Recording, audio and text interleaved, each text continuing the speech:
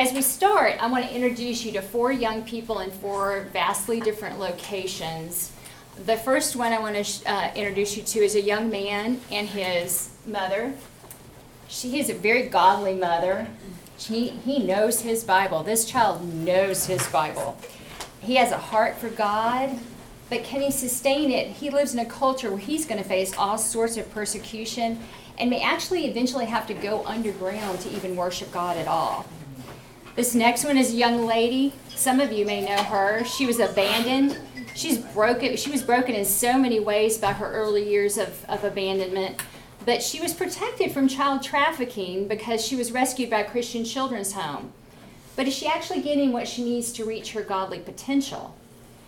Here's a deaf child and her sister in yet another location. She actually lives in a society where deaf people get no secular education whatsoever. And she probably would never have even learned about Jesus because of that. Sometimes their own families can't communicate with them.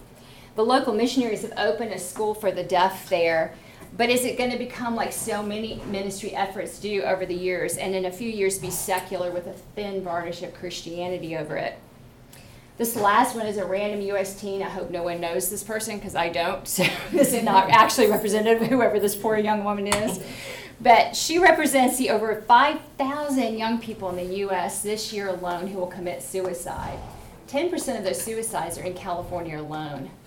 500,000 young people in our country are already addicted to opiates. And the statistics just go on and on. They're heartbreaking. And I'm not a big fan of these generational statistics, but I do think this one's interesting. Barna found that of children under the age of 19, only 4% currently have a godly worldview. That means 96% are at great risk of walking away from God if they even learn about Him at all. Yet the average parent, even Christian parents, spend less than an hour a day interacting with their children, and most of those conversations are more logistical than spiritual. So how can our young people begin to get the godly, strong spiritual foundations they need and reach their godly potential with only minutes of discipling and spiritual instruction a week? Especially since we know from God's instructions in Deuteronomy to parents that it takes a lot of effort and a lot of time to really parent them towards God. These young people give you a snapshot of the opportunities for ministry to children, teens, and their families. In many ways, it's the easiest group to reach, but also it's a group with many unique challenges. For decades, a crisis is building, although honestly, I suspect it has always been this way, just better disguised in the past because of societal norms. It's hard to measure who really is a strong, faithful, productive Christian. As we all know, many who attend churches are not actually living their faith on any level, yet even by the most lenient definitions, the church is in trouble. However, many church leaders still choose to ignore it, minimize it, or convince themselves attendance alone is equivalent to having a strong spiritual foundation. Or they might just be throwing money at whatever the latest hot program is, without knowing if it's really making a difference in the lives of their young people. Because here's why we're doing all this. No one wants the truth because the truth is not pretty. The truth is the problems that these young people have that are causing them to walk away from the church and from God are complex. They're difficult. They are not going to be easy to solve. And we've got to be willing to face that and own up to that. We have to help parents raise children to grow their strong, faithful, production Christians. It requires changes in how we're doing things. We historically have not wanted to put in a tremendous amount of time into our children's and youth ministries, and that's got to change. We've got to change that dynamic because it's easier for us to believe, and leaders especially to believe, hey, this is the parents' deal. They're not doing their job. They need to get on it. It's not our problem, but it is our problem ultimately. Or let's just do what XYZ famous church is doing because they've got tons of young people going there, so that must be what they want. But is it really what they need? We have got to really examine what we've been doing, figure out why it's not working, what they really need, and how we can give them what they need to have those really strong, unshakable spiritual foundations and to reach their godly potential. It is complex and it's going to require a lot of work. God can do anything, I get that, but he is probably not going to wave a magic wand over all of our children and suddenly they're going to be strong Christians. He expects us to do our part, which is where the church comes in, because parents need our help. We need to have their backs. And I know we're not taking their place, although for some of them we're going to have to do that too through fostering and adoption and other things like that. Many parents today have no earthly idea how to Christian parent effectively. In fact, any kind of parenting. I had my hairdresser before I came asked me what we were doing, and she said, she looked around, she whispered, she goes, we have no idea what we're doing. They are just guessing, and we need to help them figure it out. And the kids need our help too. Many are not getting anywhere close spiritually what they need at home. And those that are getting it, their parents need us to have their backs and reinforce what they are trying to teach at home. They need someone that says, yes, your mom and dad are right. These are important things you're learning. But this is what's beginning to scare me. I do a lot of research.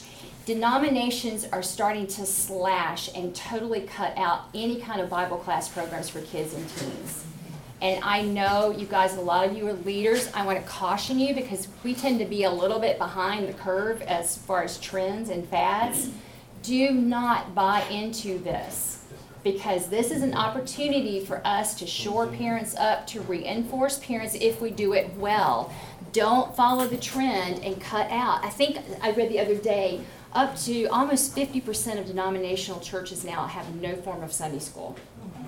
And the ones that do, often it's more of an entertainment type of thing than actually trying to teach them specific skills and knowledge-based things. So just be aware that trend is coming and try to avoid it. Now, some of you may be sitting here and go, I'm not in charge of a ministry. Why am I even really in here? But that's the thing. Each of you has an opportunity to change the lives of a child or a teen or a young person. Maybe one and maybe thousands. But we can't afford to be haphazard about it like we have in the past. We've got to be more intentional. Because we're fighting a culture war now that's even come into our churches. And we've got to help figure out to be effective ways to reach children and not just, oh, that looks good, or that looked good, or I had that, and really think about what we're doing. If you're someone that's not in charge of a ministry, you feel like you don't have any pull, it's okay. Share our free resources we're going to share with you, with your leaders. Talk about it constantly. Be that catalyst for change that's constantly encouraging parents and leaders to make these changes we're going to share. On your desk, you have a Heart of Ministry handout. If you've been to one of our workshops before, you've probably seen this. But I want to review it and teach it to those that haven't seen it, and then I'm going to talk about it in a slightly different light for those that have. The Heart of Ministry, we've sat down and we figured out what does a child or a young person need to have a strong spiritual foundation. And these are the things that we think are wrapped up into that. They obviously need Bible knowledge, and a lot of times we're pretty good at that. They need to know what's in there. But I will say we are not giving them enough Bible knowledge, most of us. They don't need just the 20 basic stories. They need all those small stories. They need the prophets. They need the Psalms. They need the epistles. So make sure we need to up our game in there. They need application. And I'll talk about this more later. This is really scary. Go home and ask some of your teens if they know what they're supposed to get out of. Just pick any random Bible story. We're finding that we're doing a great job of teaching them the facts of a story, but not necessarily what to do, what God's trying to teach us with that story. And then it goes even beyond that. I was talking to a young couple that's just gone into youth ministry, and they need the Christian life skills. So if you're teaching them about conflict resolution, let's say, or stewardship, they may want to do that. But if no one's teaching them how to resolve a conflict in a godly way or how to budget their money, they're not going to be able to do it, even if they have the best of intentions. And so we've got to start intentionally teaching them these Christian life skills. Also, this gift discovery, development, and use, and we'll talk about that more later. They need to figure out what their gifts from God are. They need to have a plan to develop those gifts. And then this is key. They need to know how to use them to serve God.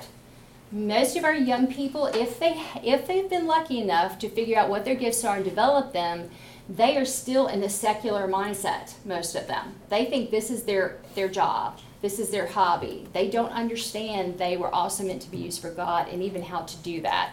I had a conversation with a young, I guess she was in high school the other week, And I was like, oh, what do you want to do when you go to college? And those kind of conversations. And she's like, oh, I think physical therapy or dentistry. And she had been talking to me earlier about going on a mission trip. And I said, oh, that is fantastic. I wish you could go with me to Ukraine because I work with these populations and they are dying for me to bring physical therapists with me and dentists with me. And she got eyes this big and she's like, what? And I said, yes, they need those occupations to come in and help. She literally had no clue. And this is a child who was going on mission trips, who had strong Christian parents, had figured out some gifts, and did not have any clue how to put those pieces together. But boy, was she excited when she realized they did fit together. And I have those conversations constantly with young people. Also, servant leadership. And any of you have been in a church setting for more than 5 minutes know that both of those words we need to do work on, the servant part and the leadership part, to be more godly and effective. So let's start when they're young and they're trainable instead of having to correct bad habits later on. Now, when you take those, that's not just enough, because I've been talking to church young people. I get very suspicious when I hear some of the things I'm hearing about, oh, they're leaving because of this or they're leaving because of that. So I'm a curious person, and I start talking to these young people. Okay, come on, tell me, what's the real scoop? Why'd you really leave? What's really going on? And I kept hearing the same things over and over and over, and it was nothing about what everybody's saying that it's about. So here are the 4 questions that I'm hearing in different ways, but it all basically boils down to this. They want to know, what does God want from me and for me, and how will accepting it change my life? I can tell you how many young adults I've met that left the church and then came back, and I said, okay, tell me, why did you leave and what made you come back? I left because I never could see that it made a difference in anyone's life. And I came back because I messed up my life and I figured out why. Let's skip that part where they mess up their lives and let's show them up front why it's going to make a difference. They also want to know, what is my purpose on earth in the church? And that goes back to what we were just talking about. They don't know why they're here, and they don't know what they're supposed to be doing in the church. They don't necessarily feel like they have a place, that the church needs them. And that is key. And the gift thing is a prime example. When they realize my church needs me to help with something, kids and teens get so excited about that. That connects them. And what is Christian community? My daughter just graduated from college here, and we have a lot of discussions about community and this generation coming through. Because of the way many of them were raised, they don't understand community. They don't understand the value of community and the positive things you can be out of community, because they've never had that. They've never experienced that, a lot of them. And so when they go to a church and they see squabbling or infighting and those sorts of things, all they see is the negativity. And I don't need this. I can worship God on my own, because they've done everything else on their own their whole lives. And so that is a danger point for our young people, is we have to make them understand what the positive parts of being in that church community are. And then also, how can I be truly challenged to be who God wants me to be so I don't become complacent? Yes, also encouraged when it feels too hard. And we do a fairly good job with the end part of that, perhaps. But it's interesting how many young people I talk to that beg for that beginning part. And they have conversations with me.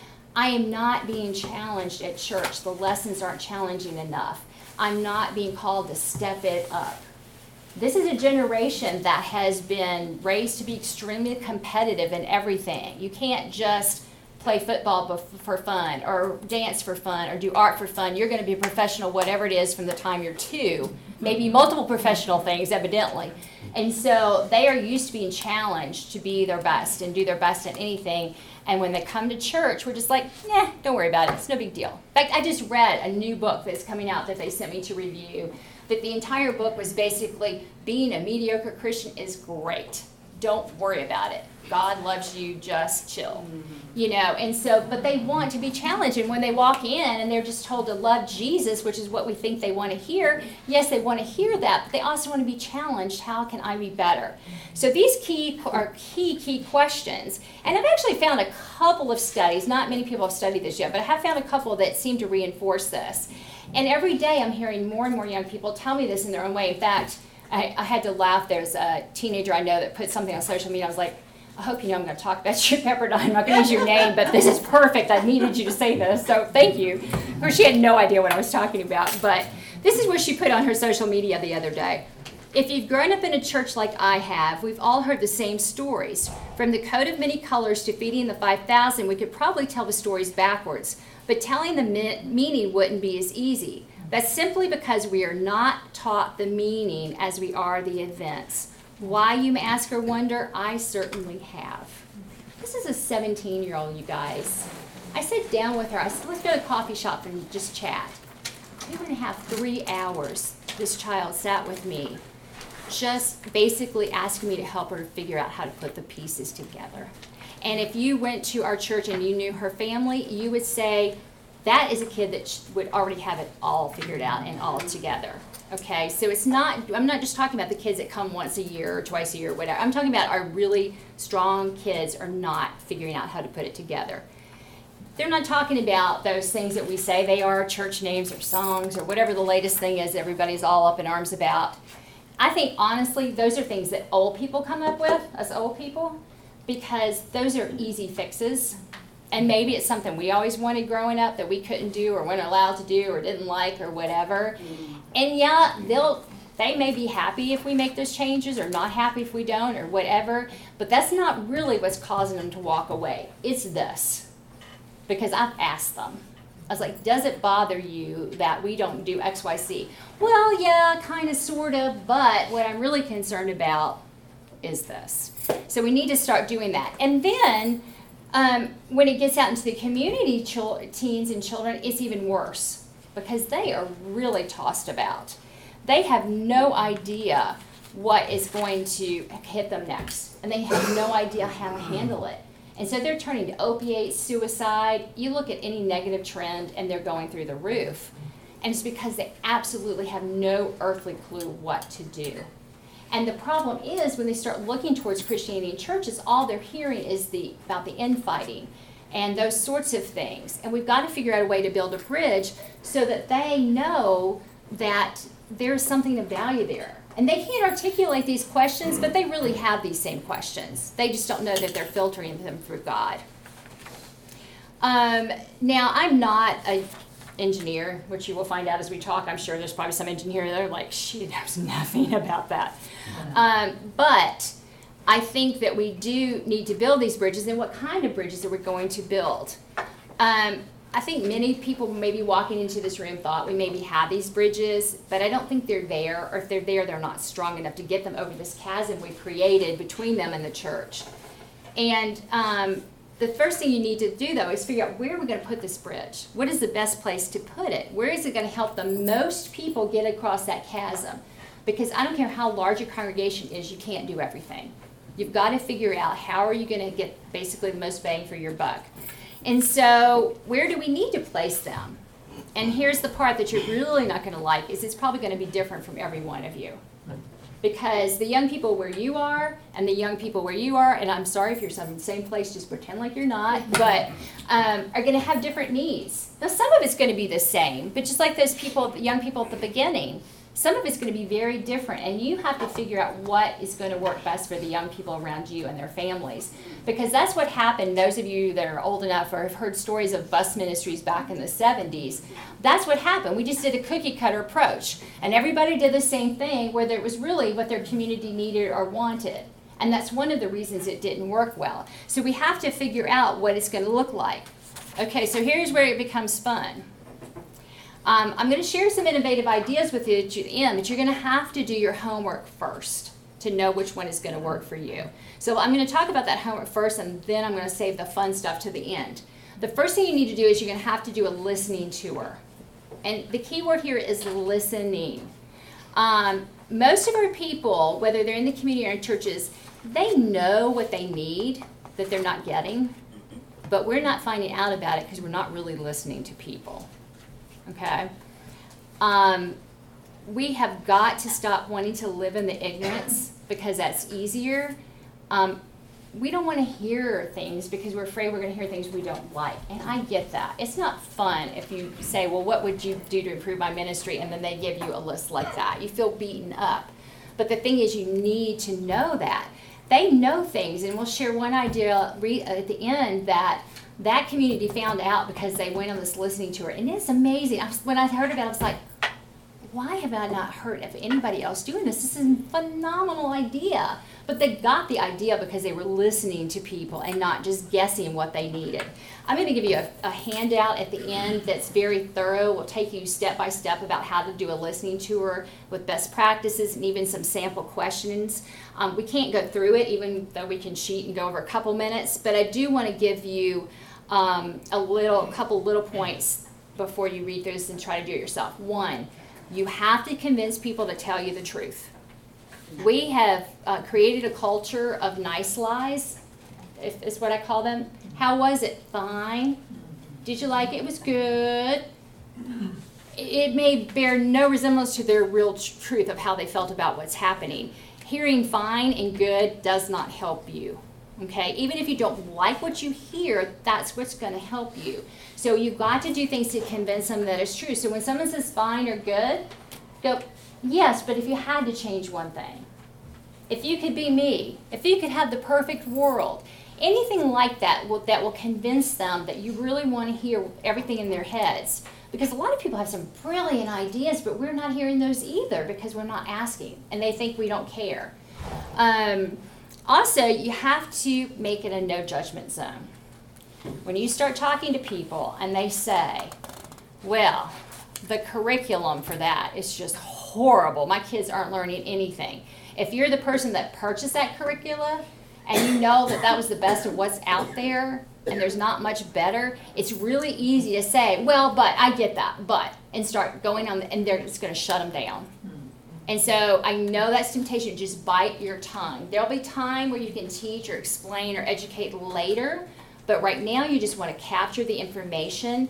And if you're tempted to say something back, just say, that's interesting. What makes you feel that way? What made you think that? That will get you more information. Remember, you're going, it's hard. I know it's hard, but just keep repeating yourself. I'm doing this for the information. I'm doing this to improve the ministry. This is not personal. Even if it feels personal, it's not personal. And also remember, just because it's their truth doesn't necessarily mean it is the truth, okay? So somebody may say, I hate it that you wear those shoes. He always wears those shoes. I hate those shoes. That doesn't mean there's anything wrong with the shoes or he has to change the shoes. That's just their truth. So that's why you have to talk to a lot of people too. Because even if they have the same problem or you think they have the same problem, there's usually a lot of different things that brought them there. And you need to give a wide enough scope so you're not just suddenly creating a ministry for one person that issue just happened to be for one person in that bigger set. So that's why you've got to talk to a lot of people and kind of ferret it out. The other thing that you need to do is you need to go back and do some looking at hard statistics. It's really interesting to me sometimes when I go into work with people and they'll say, oh, we don't have any young people or any kids in our area, so we're having to go out. And then I start pulling up the statistics. I'm like, wait a second. You've got 5 elementary schools within 2 miles of your church building. You've got kids. I mean, unless your school systems are busting them in from the other side of the world, you've got kids. So look at those statistics. I know it's hard to find really, really up-to-date statistics, but they're going to at least give you some more clues. For instance, I looked for a church that I'm getting ready to work with. They have several thousand single parents. Somehow I found the statistic about they counted how many single parents. Right there's a clue. They had an income level that was slightly below comfortable. They weren't poor, but they were struggling financially a bit. Look at the school statistics. Their testing scores show that there's some big academic issues with the students there. All of those give me clues, and when I put those side by side with what I'm finding from my listening tour, that's going to help guide me into what sort of new things that I might need to be doing. So once we have all that down, we need to start looking at what materials we actually have. Because like I said, you're not going to be able to do everything. So even if, like we said before, she finds something that, this would be great for the people in our community, and she finds the same thing in their different communities, they're also going to have different resources. And you've got to consider, I hope Lynn doesn't mind calling her congregation out, but I went and talked with them, one of my favorite congregations, by the way. But I went and was working with them doing some seminars, and it was really interesting to me as we got to talking. They had a lot of professional special needs teachers in their congregation. And that was just like a natural fit because so many people aren't reaching out to kids and families with special needs. They had those resources there right in-house, and they didn't have to be the ones that taught because they do that every day, and that's exhausting, but they could train other people with those special skill sets. So that's what you start looking at your resources. But here's the other problem. Historically, our churches are horrible at helping people identify their gifts, develop them, and use them. And part of it, this is my personal opinion, and I would consider myself fairly aware of what my gifts from God are. Those gift forms that you see that are based on the Corinthian gifts, those things are confusing. Some of them really confusing, some of them a little confusing. And so over time, I've realized we need to kind of step away. I mean, not that there's anything wrong with them, and yes, they're wonderful, but it confuses people who are trying to figure out what their gifts are, because those are so nebulous, a lot of them. And then we say, well, this one does still happen, and that one may not, and it just confuses people. Go back to the Old Testament and the story of the building of the tabernacle, where God gave the people gifts to build a tabernacle, and they're more those arts and crafts kind of gifts. People can put their brains around that because it's concrete. We've developed a brand new form. Some of you may have seen our old form, but we've changed it and updated it a lot. It's a softer approach. It will require more analysis than a grid, but really should be having conversations with people anyway and not just handing out forms and taking them back up and sitting on somebody's desk where they stay until the end of time with nothing done, which is what's everywhere I've ever been that's done, that's what's happened. And so take the softer approach and pull out those creative gifts. Because what we've done in the past is because we've done a poor job, we have a lot of people that won't volunteer anymore. And part of it because they were placed in areas that they were not gifted in and then placed there forever. So they were burned out and they were miserable because they were doing something God never really wanted them to do to begin with. There's somebody else there that should have been doing that, but you just haven't found them yet. And then once you have them too, you need to have some training. You have to train them. Most people's skills are underdeveloped unless they do whatever it is professionally because they didn't even realize that you had it until 5 minutes ago. So they haven't had the training. We've got to train them. And we put that off because we say people don't want to train. They're already giving us our time. But if you break down the ministry into bite-sized, gift-sized pieces, people aren't going to be so overwhelmed. If you're asking me to teach Sunday school, write my curriculum, buy the stuff for it, cut all the stuff, decorate my room, do 57 other thousand things, I'm exhausted. You're right, I don't want to go to training. But if my gift is teaching or my gift is room decorating and we have training for that little piece, I'm going to be much more likely to be excited because it's in my area of giftedness. I already love it anyway. And so don't discount the training. Also, don't discount when people say, well, I only type, or I only organize, or I only good at shopping. Honey, here's my budget, here's my list. Have at it. Go for it, you know. So when people say I only, get them to write it down or you write it down. Those are your clues to these little undiscovered things. This next one, I have just started putting this in my workshops because I'm just coming to realize that this is heartbreakingly true. Barna just came out, and some of you may have seen this. 51% of Christians don't know that we're supposed to be converting people. 51%. That's terrifying to me. 51%. I'd be interested for us to go home in the Church of Christ and see if that's a little bit higher. I'm not sure that it would be necessarily. We're not going to convert people if people don't know that that's one of our main tasks from God, is to be converting people. And we have all these ministries in the community, and we say that they're about converting people. But if our volunteers from our churches don't know that that's one of our primary goals with those community people, it's no wonder we have these day camps and all these things that we do and we're not having conversions. It's because our volunteers don't realize that's one of their top priorities. And then this one really floored me. I just had this happen in a class a few months ago, and I'm still not over it. Boy, did it wake me up. I was in a class, and someone raised their hand and said, someone asked me about God and studying and the Bible. And I didn't know what version of the Bible to tell them to get. I didn't know what to tell them to read. I didn't know what to say to them. Now, I want to tell you, this person knows their Bible upside down, backward and forward. You ask a question, they can tell you where it is. I can't even tell you exactly where it is. I'm not that kind of person going, well, in Luke 3:2. This kind of person could do that. She doesn't know how to share faith. And I started talking to people. Our people don't know how to share their faith anymore. They don't know what to say. When someone says, I want to share their faith, let me call my preacher. Okay? That's not going to be very effective. So we've got to start training people again. And I know we got burned a few decades ago, but let's not throw the baby out with the bathwater.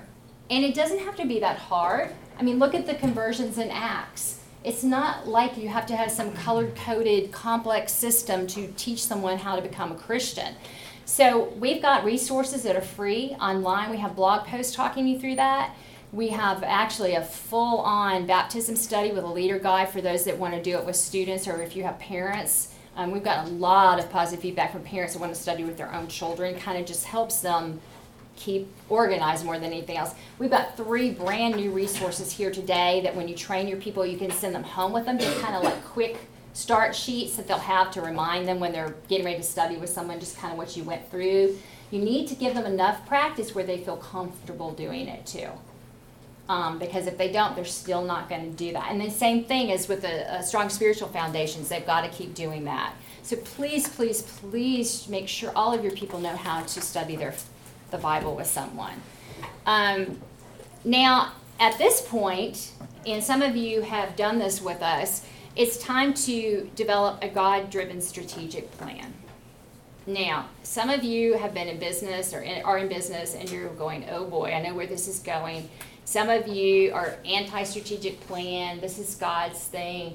And that's what I'm saying. I call that the business model and the meandering model, where we just kind of go like this. What I'm proposing is more of a hybrid, all right? It's got a lot of the elements of the business model to keep you organized, but it gives a lot more room for God to work through it, around it, and in it than we normally do when we do those business plans in church. Because normally in the business, when we say strategic planning in church, we do a flat-on business model. We figure it all out. We say, okay, we're going to pray for X number of days, and then we just kind of rubber stamp it and move on. And even if we get a lot of negative feedback or whatever. So we need to move away from that strict business model and put God more back into it. I know I have brought enough for those of you that can't have me come out to help you guys. I'm going to have a mini breakfast tomorrow morning at the crack o' dawn in the calf. For those, I've brought sheets so you know how I'm going to do it. I'll walk you through it in about an hour from 6 to 7. So I do sign up for that though, so I'm getting a bit digging up tables, pass it around. If you don't have time or can't get up that early in the morning, you can also sign up for an individual session, and that's even if you have questions about anything and just want to talk with me. Just put your name and cell, and if you have a specific time that you prefer, go ahead and sign up for that too, and I will go through that or anything else you need. So, but do have that strategic plan, because what that does is it's recognizing God and giving Him the power. It gets everyone on the same page, so that you're speaking the same language. A lot of the conflict comes because your definition of a great children's ministry and your definition are totally different. And so you're saying it's great, you're saying it's horrible, and you're not even really talking about the same thing. So this gets us all on the same page of what our expectations are and if we're meeting those or not. It captures unshared nudgings of the Holy Spirit. I talk about these guys all the time. When we did that one where, I forget what her name was, and she's like, I don't want to say it, but and it turned out like several people at the table, right, had been thinking the exact same thing. The Holy Spirit had been nudging them, I firmly believe, for a period of time, but all of them had been afraid to share their nudging of what they thought their ministry should be doing. And then when it came out, it was like, yeah. But that would never have happened if they hadn't all sat in the same room and started going through that process. So that's really key. If you want talking about the Spirit moving, that's the way to see a movie. So make sure you sign up if you want to learn more about that. And like I said, I have the handouts so you can take it home and do it yourself. Now, some of you are sitting there going, lady, I can barely do what I'm doing. I do not have time for a listening tour. I do not have time for a strategic plan. And I get that. Your time is valuable. But a lot of the reasons you're running in circles is because you haven't done this, and nobody's done this. And it's like, oh, I got credit fire here. Oh, we need to be working this. Oh, we need to do that. Oh, we need to do that. If you take a step back and you do your listening tour, you do your resource development of your people, you do your strategic plan, everything is going to run more smoothly. Everything is going to be more effective. And you're not going to have quite as many fires to put out. So, and even if you can't finish it, you will make some improvements from just starting the process. But if you can finish it, it's going to save you a lot of time and effort, because also in the process, you may think that you need to be going over here. And when you work through the process involved with these other people, you're going to realize that's not where God wanted you to go at all. And you would have wasted a lot of time and money and heartbreak going in a totally wrong direction. So it does save you time. I know it doesn't seem like it. I mean, Lynn can tell you it takes a while to go through it, but it is worth it if you can persevere on through it. So as you go through the process, this is going to be very hard for some of us to accept, and it's hard for me sometimes. We have got to start listening to our critics. We have somehow developed a culture in Christianity that anybody that says anything negative is automatically labeled divisive, and what they say is dismissed. And we are suffering because of it. We have developed a situation where there's almost a groupthink mentality, and we need to stop. Our critics are not trying to destroy us. Yes, there are a few people out there that are like that, but the vast majority are actually really passionate about your ministry. They're passionate about their church. What we say is their negativity is coming out because they want to make it stronger and better.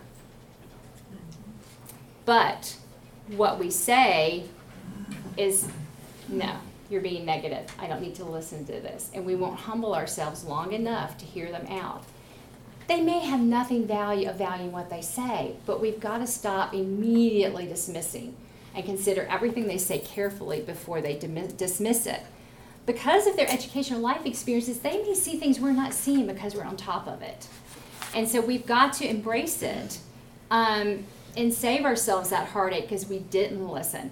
It's really interesting to me over the years growing up in the church, watching whenever somebody proposes a new ministry or new take or theology or whatever it is, and they say, let's pray about it and see what the Holy Spirit says. Have you ever noticed the Holy Spirit is always in favor of it? Right. Every single time, the Holy Spirit is always in favor of it. He is just gung-ho for everything. And then you look at the Bible and you go back and look at the Holy Spirit. And you look about what he told the prophets to say, what he told the people in the New Testament writers to say. Even look at Acts. This is the one that always threw me. You look at Acts, and a missionary, Paul or whomever, wanted to go somewhere and do something really good, remember? And the Holy Spirit like, not today, you're not. You're going over here. Now, he may not pick us up and throw us over there anymore. But there was a lot of what we would label negativity from the Holy Spirit back then.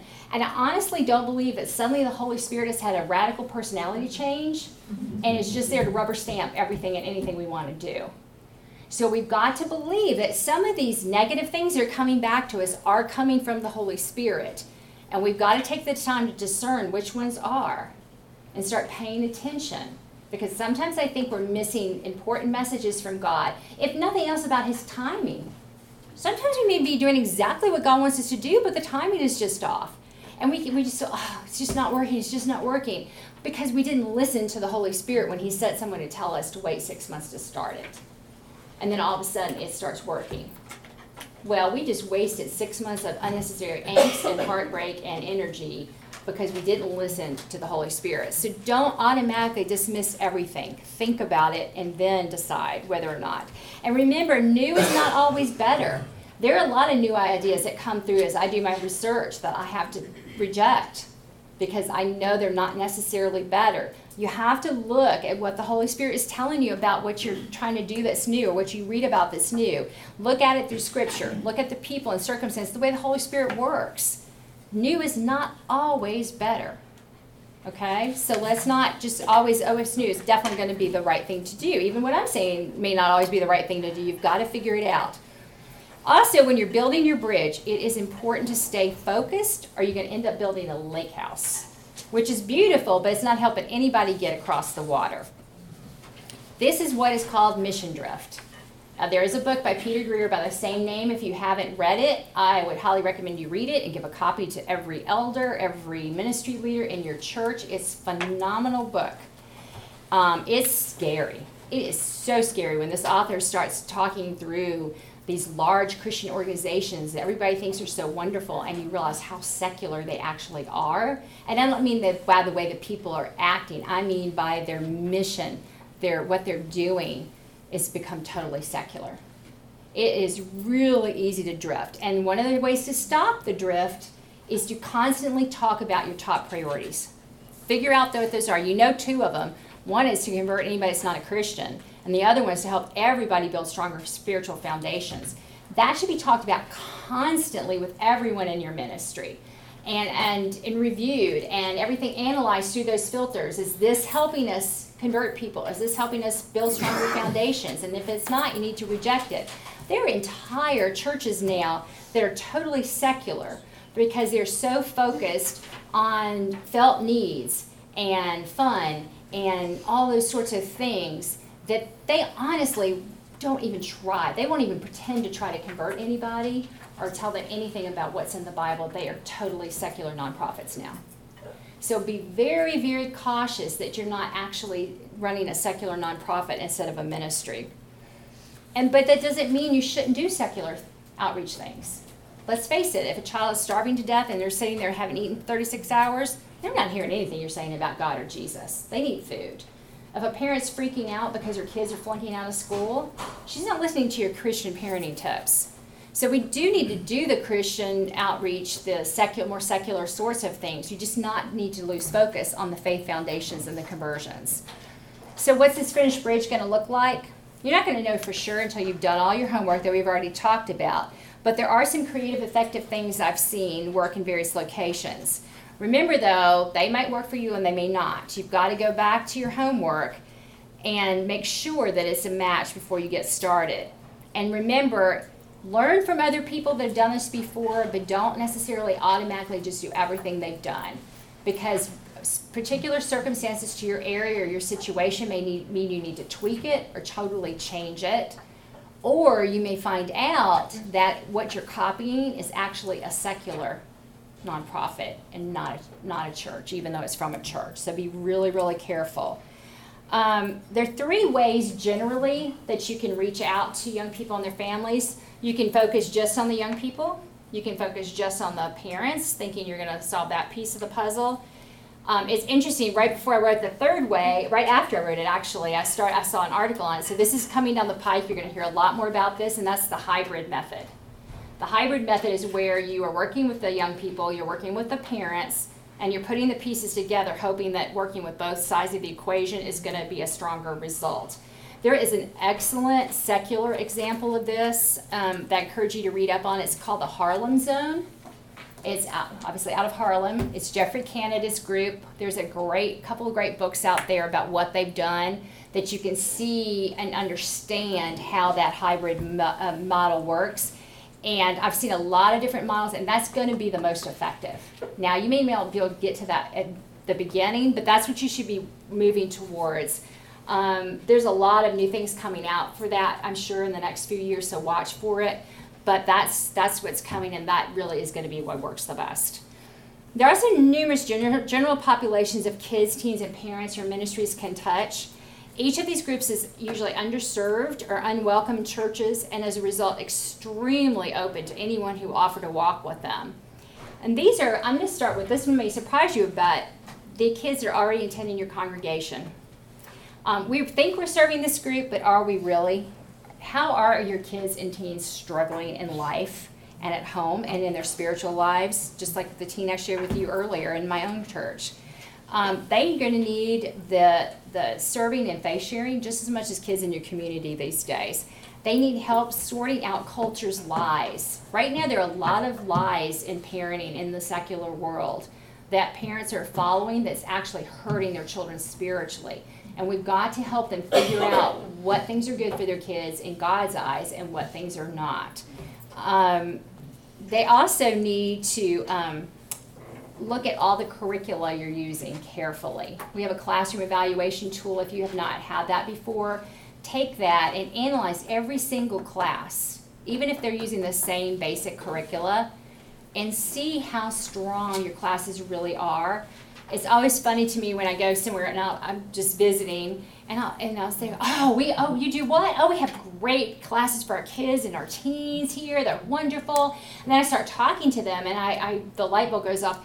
Their kids are getting about this much of what they think they're getting from what they're doing, okay? So don't be lulled into just insecurity. Well, this is the such and such a company. Everybody's using it. It's great. It's fun. It's wonderful. You're not necessarily sure until you take this evaluation tool and look at what's going on and seeing if they're really learning that much. Also, you can look at kids who are struggling academically. That's one that's usually done quite a bit in a lot of places. Special needs. This is a new area of passion for me because of some mission work I'm doing in another country. I've done a lot of research, and I'm kind of heartbroken because I'm realizing we are writing off a lot of people because they have special needs as being unable to become Christians and unable to become participatory, active Christians. And I think that was a big mistake on our part.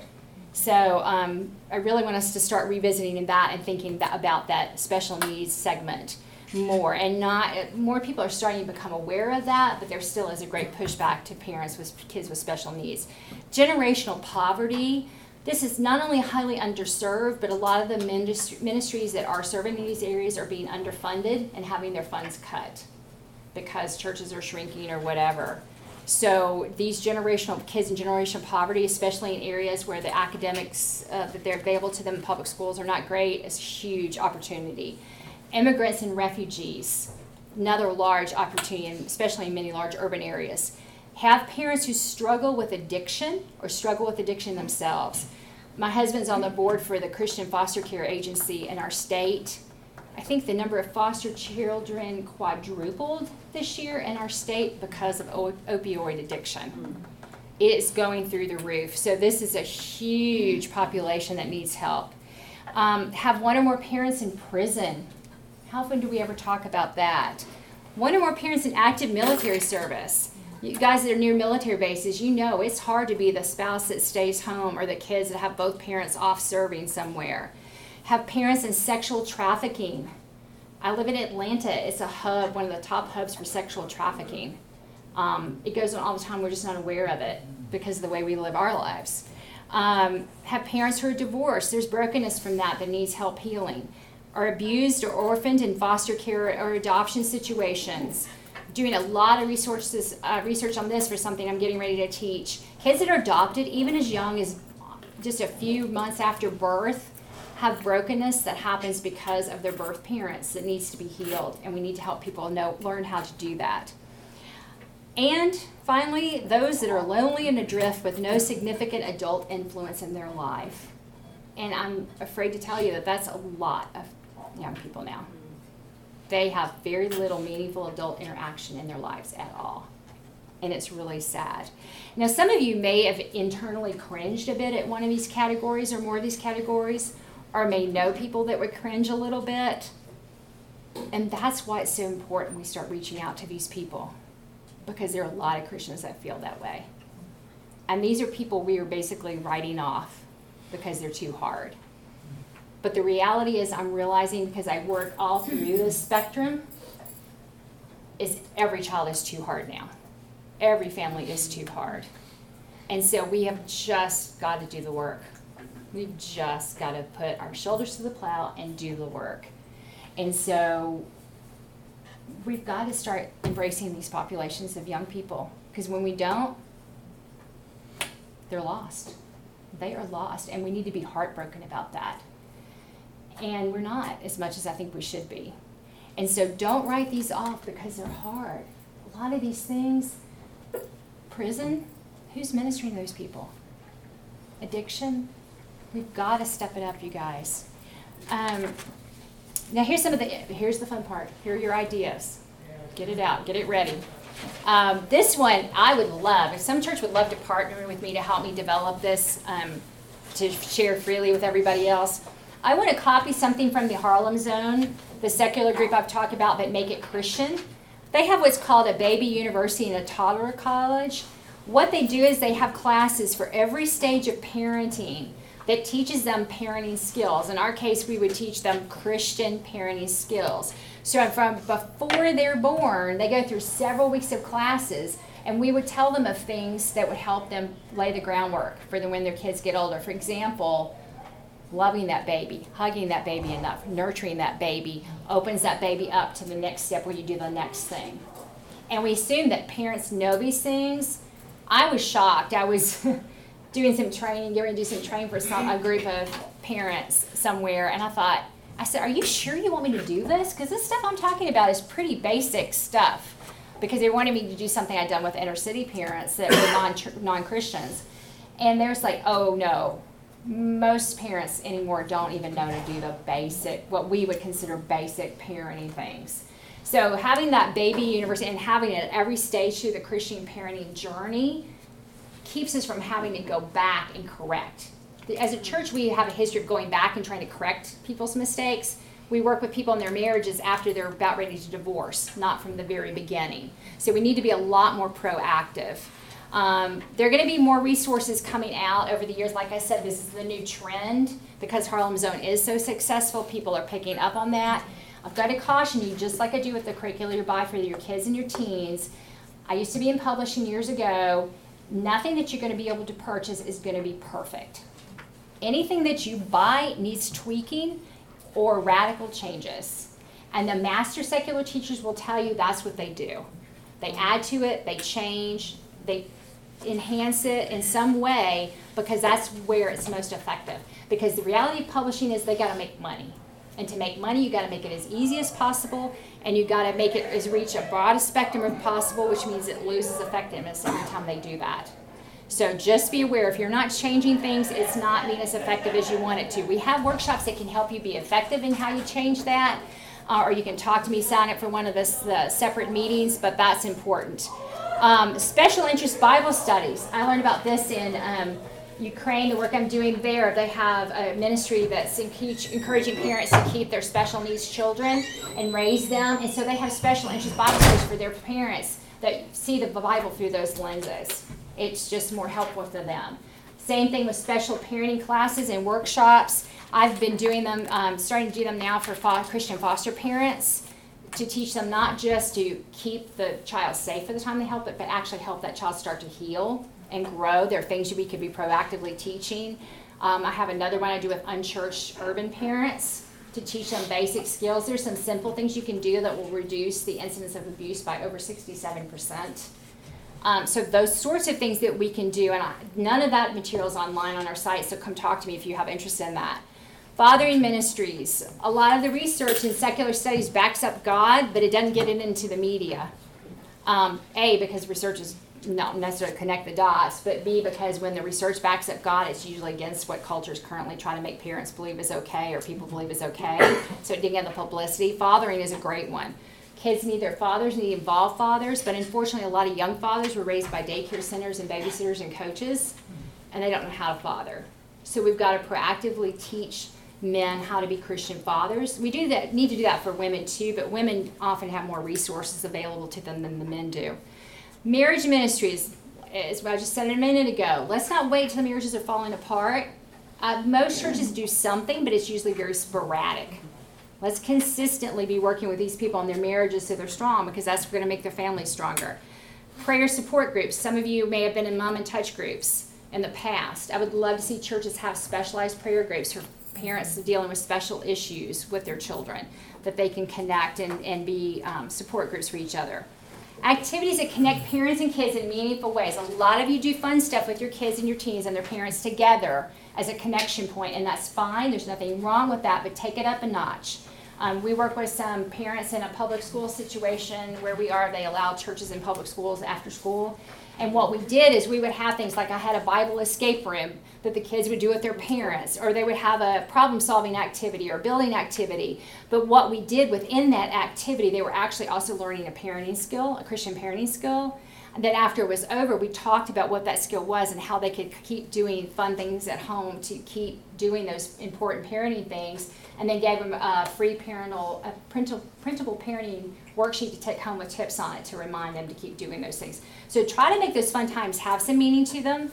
You double as an educational thing, because it was good too, because then the kids heard what their parents were going to be doing, so they weren't as shocked if something was a drastic change in their household. All of a sudden, like, what happened? So use those opportunities that you have. Also, safe places. If you're in an area where there's sexual trafficking, drug selling going on, or it's so poor that parents are leaving very, very young children at home by themselves because they can't afford child care. I worked with a group in Atlanta that tries to get people out of sexual trafficking and drug abuse, and they pretty much live in the same hotel environment. And actually, the young people came to them and asked them for a safe place to be at night because their parents were conducting illegal activities, and they were being thrown into the hall with all these dangerous people coming and going while their parents did all this stuff, and they wanted somewhere safe. So just be aware that's a need out there that's very unique. Meeting them where they are. I love this. My daughter and her friend, there's a coffee shop in Atlanta. I call it the Crazy Love Coffee Shop. Doesn't matter where it is, but it has these community tables. And what this lady did was she sat there with something interesting at the community table, and as people came up to her, she just ministered to them. This could happen in a playground. So if you're one of these people that you just want to do something on your own to minister, this is a great thing. We make fleece blankets. That's a way that we work with parents at danger for abusing their children, to help them, remind them to hug on their children and love on their children for 5 minutes a day. That's something great that you could do at community tables, get them to help you cut those or tie the knots and that kind of thing, where young people come up and then you could minister to them, or have a little activity for the kids that they could come up with their parents and do, and those sorts of things, and then minister as those people do. For our actual young people, as we talked about the teens, we have a teen curricula, Christian life skills. You don't have to do that in a Bible class setting. You could do that on your own. My university had what they called Life After Dog Street, which was actually Duke of Gloucester. It was just an acronym. But what they did was they gave us adulting skills before we graduated to make sure we knew how to do things, but give these young people Christian life skills so they can give money to God because they know how to budget and actually have money to give to God and to eat. Service. A lot of you do service projects and mission trips, and you're wondering why it's not doing what you thought it would be doing. It's because we're not doing it in ways that are helpful, if I can put it that way. We need to make some major shifts in how we're doing these things. Doing the same projects, but just doing some of the things around them in different ways so that they're helping the kids put all the pieces together, because they really are the best way to help them start putting all the pieces together if we do it more intentionally. We have a mission trip that we plan that we would love, a mission group of older teens and up, to come to Atlanta, where they're actually getting the training and serving every day. There's a huge chunk of training and it's like a boot camp basically, of working with all different kinds of children, all kinds of different settings, but learning the different needs of the different groups.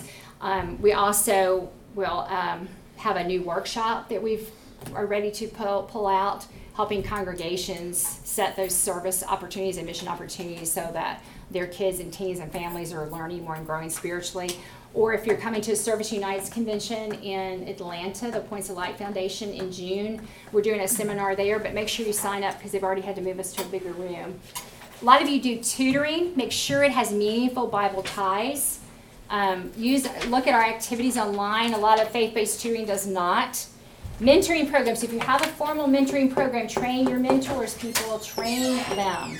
I was taking somebody to La Brea Tar Pits the other day, and all the school field trips were out there. Parents that were taking these kids around were saying the craziest things. They were literally making stuff up as they went around. Like this, they were working a fossil this big, and some parent goes, "That's a rabbit tooth." So train your mentors, because if not, you have no idea what's going on as they're mentoring people. So make sure your mentors are mentoring them well. Think outside of the box. When you start doing your listening tour, this is the one that I was telling you about. I thought it was so cool. This church is helping young people expunge their records. They had misdemeanor offenses as juveniles, and you can expunge those under certain circumstances, but these young people didn't know it, and they couldn't get jobs, and they couldn't get into colleges. This church figured out it was a huge need, and that's what they were doing to reach out to the community. let's be honest, the short-term things are easier. They're cheaper, they're more fun, but the effects are going to be that way. When you look at the research, if something's good, if your children's ministry is good, but your teen ministry is anemic, those effects of the good children's ministry are going to start going downhill for most of the kids. They're going to lose them. And that's why Title I in the secular didn't really work, because it didn't go all the way through. And that's not an excuse for us not to improve what we can improve, but it's an encouragement to improve everything. We've got to work better as a team and support each other and make sure all of our ministries are strong, so it's strong throughout and we don't lose any of the momentum we gained. We have a lot of free resources to help you. We have free Bible lessons on hand, over 200. Most kids in most literature will get 30 to 40 total. We have over 200 online, and activities for Sunday schools, Bible classes, faith-based tutoring, mission field, sustenance and survival training, everything that have meaningful ties to the Bible. We have some of our free training materials online. We have free printable parenting resources for your bookmarks one. There's a few you can pick up at the end. We have the blogs we've talked about. We have the ebooks. We also have one if you're taking a mission trip serving teens for best practices. They're all free. Free consultations. Make sure you sign up. Facebook group. Sign up. We give challenges every day. We have workshops and seminars we can come to you. And the mission trip that we explained. If you're discouraged after all this, thinking, oh man, I thought I was going to get up and I'm down, just remember the little boy and his lunch. He just had that one little lunch and Jesus could feed 5,000. Just take the next right step. Improve one thing. Do one thing and just keep walking forward, and you'll be amazed what God can do with it. We often don't worry about quality or results in ministry because we say we're just scattering seeds. Don't worry about it. Let God do it. But have you ever thought about that verse? Look at it again. It says Apollos watered it. I think we've been throwing seeds out of a speeding car window into the desert and then wondering why they're not taking. It's because we're not watering them. So we need to have those ministries now that start watering them. I hope you'll join me in stepping up and making a difference in these lives.